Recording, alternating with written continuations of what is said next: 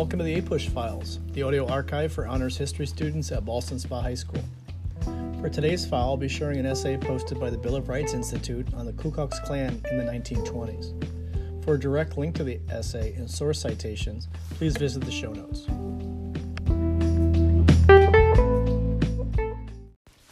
During the 1920s, cultural conflict and modernization helped resuscitate the Ku Klux Klan. Whereas the original KKK was a violent racist organization born in the post-Civil War South, the modern Klan was driven by somewhat different concerns. Many white lower-middle-class Protestant Americans in the North and Midwest were fearful that immigrants were changing traditional American culture, and they responded with anti-Catholicism and anti-Semitism. The revival of the Klan was inspired by Birth of a Nation director D.W. Griffith's violently anti-black blockbuster film of 1915 that promoted the Southern lost cause view of the Civil War. The movie was one of the most controversial films ever made and was based on the 1905 novel The Klansman by Thomas Dixon Jr.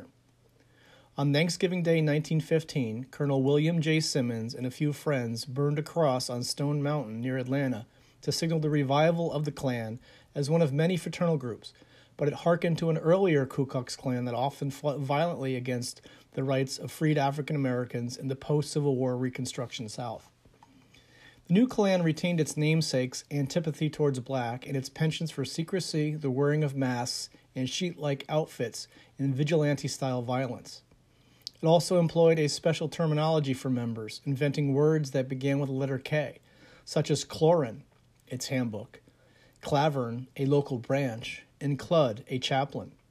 It charged $10 to join, of which recruiters got a cut, and held a monopoly of selling Klan uniforms and regalia to its members. As KKK membership grew into the millions by the early 1920s, the money poured in.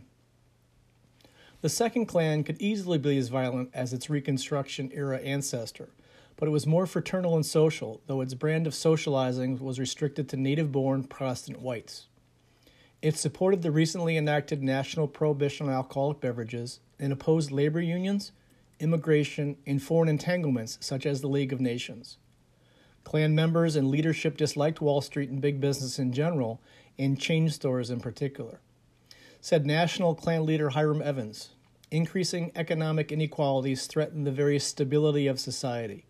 The rise of industrialism and consumerism presented bewildering changes that the Klan blamed on stereotyped Jewish bankers on Wall Street."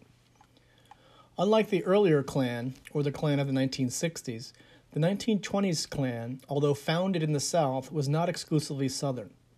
It boasted support nationwide, primarily in the Midwest.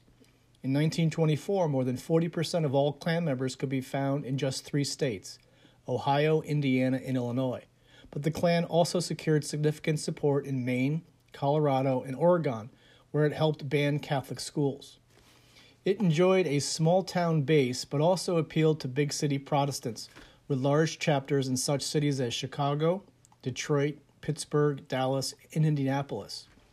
In the South, most members were Democrats. In the North, such as in Indiana, most were Republicans, though Milwaukee had a fairly large socialist membership. In small towns, Klan membership often helped cultivate business relationships, or vocational clannishness, as one historian of the Klan phrased it, based on members' desire for trading, dealing with, and patronizing Klansmen in preference to all others. Some were very vocal about advertising not only their business, but also their KKK membership, giving their businesses names such as Quick Car Wash, Cars, Cars, Cars, and Country Kitchen. The Klan's small business members included Kansas City haberdasher Harry S. Truman, though Truman soon thought better of the idea and demanded his $10 back. Of course, the Klan was much more than a social group or business network.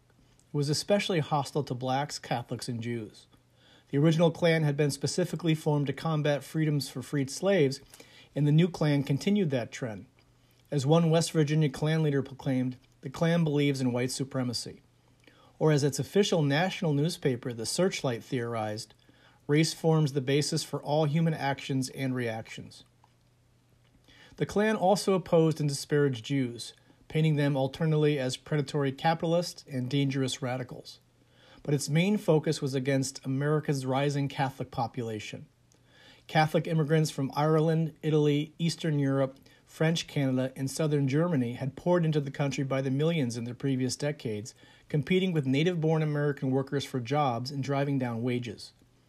Worse for the Klan was that immigrants voted, particularly in the big cities, where they were supposedly supported the crooked political machines, most prominently New York City's notorious corrupt Tammany Hall.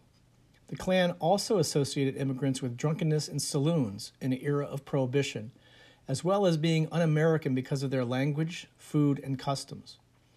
The great majority of Klan members were Protestant who feared Catholics because they were convinced the average Catholic was completely under the thumb of his or her parish priest, or worse, a foreign authoritarian church hierarchy led by the Pope.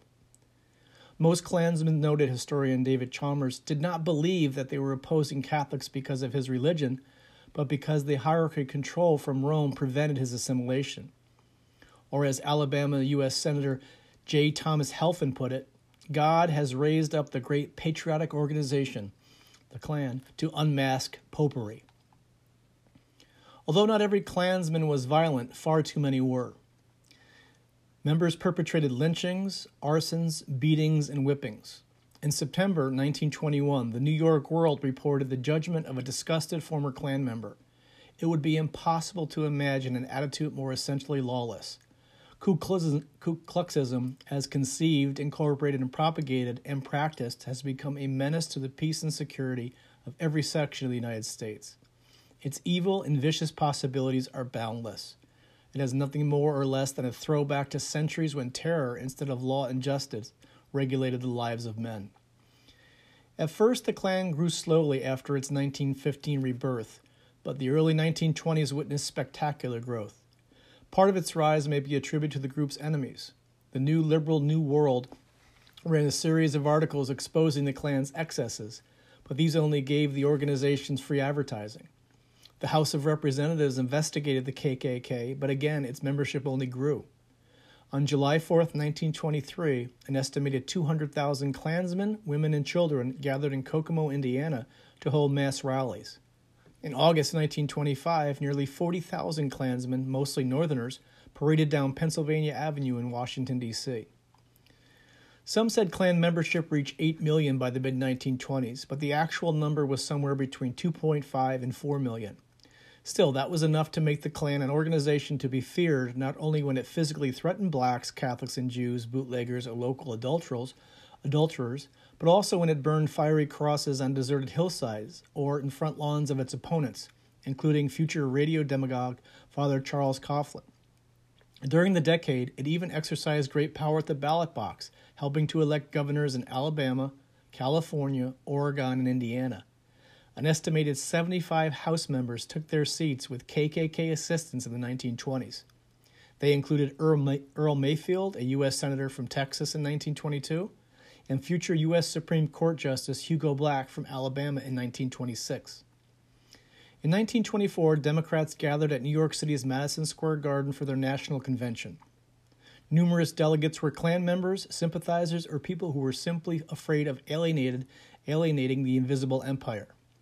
Anti-KKK forces attempted to pass a condemnation of the organization, but it failed by one vote.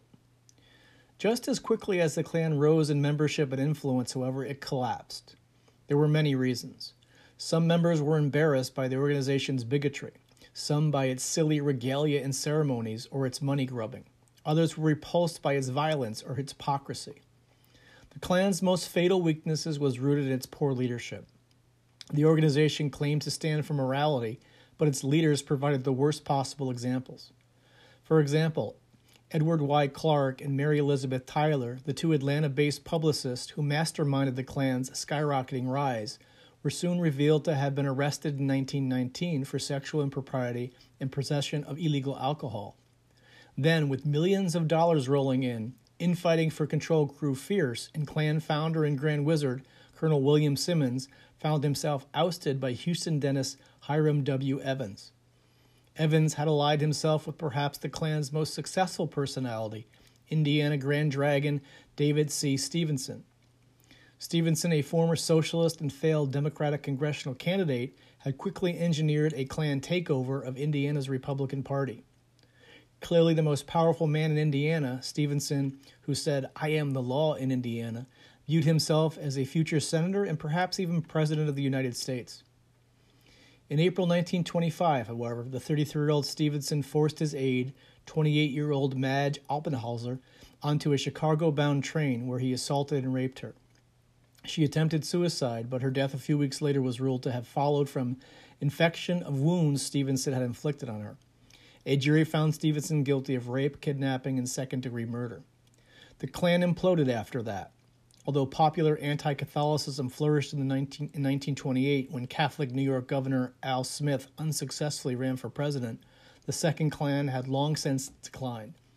Its revival after World War II was related to opposition to the growing civil rights movement.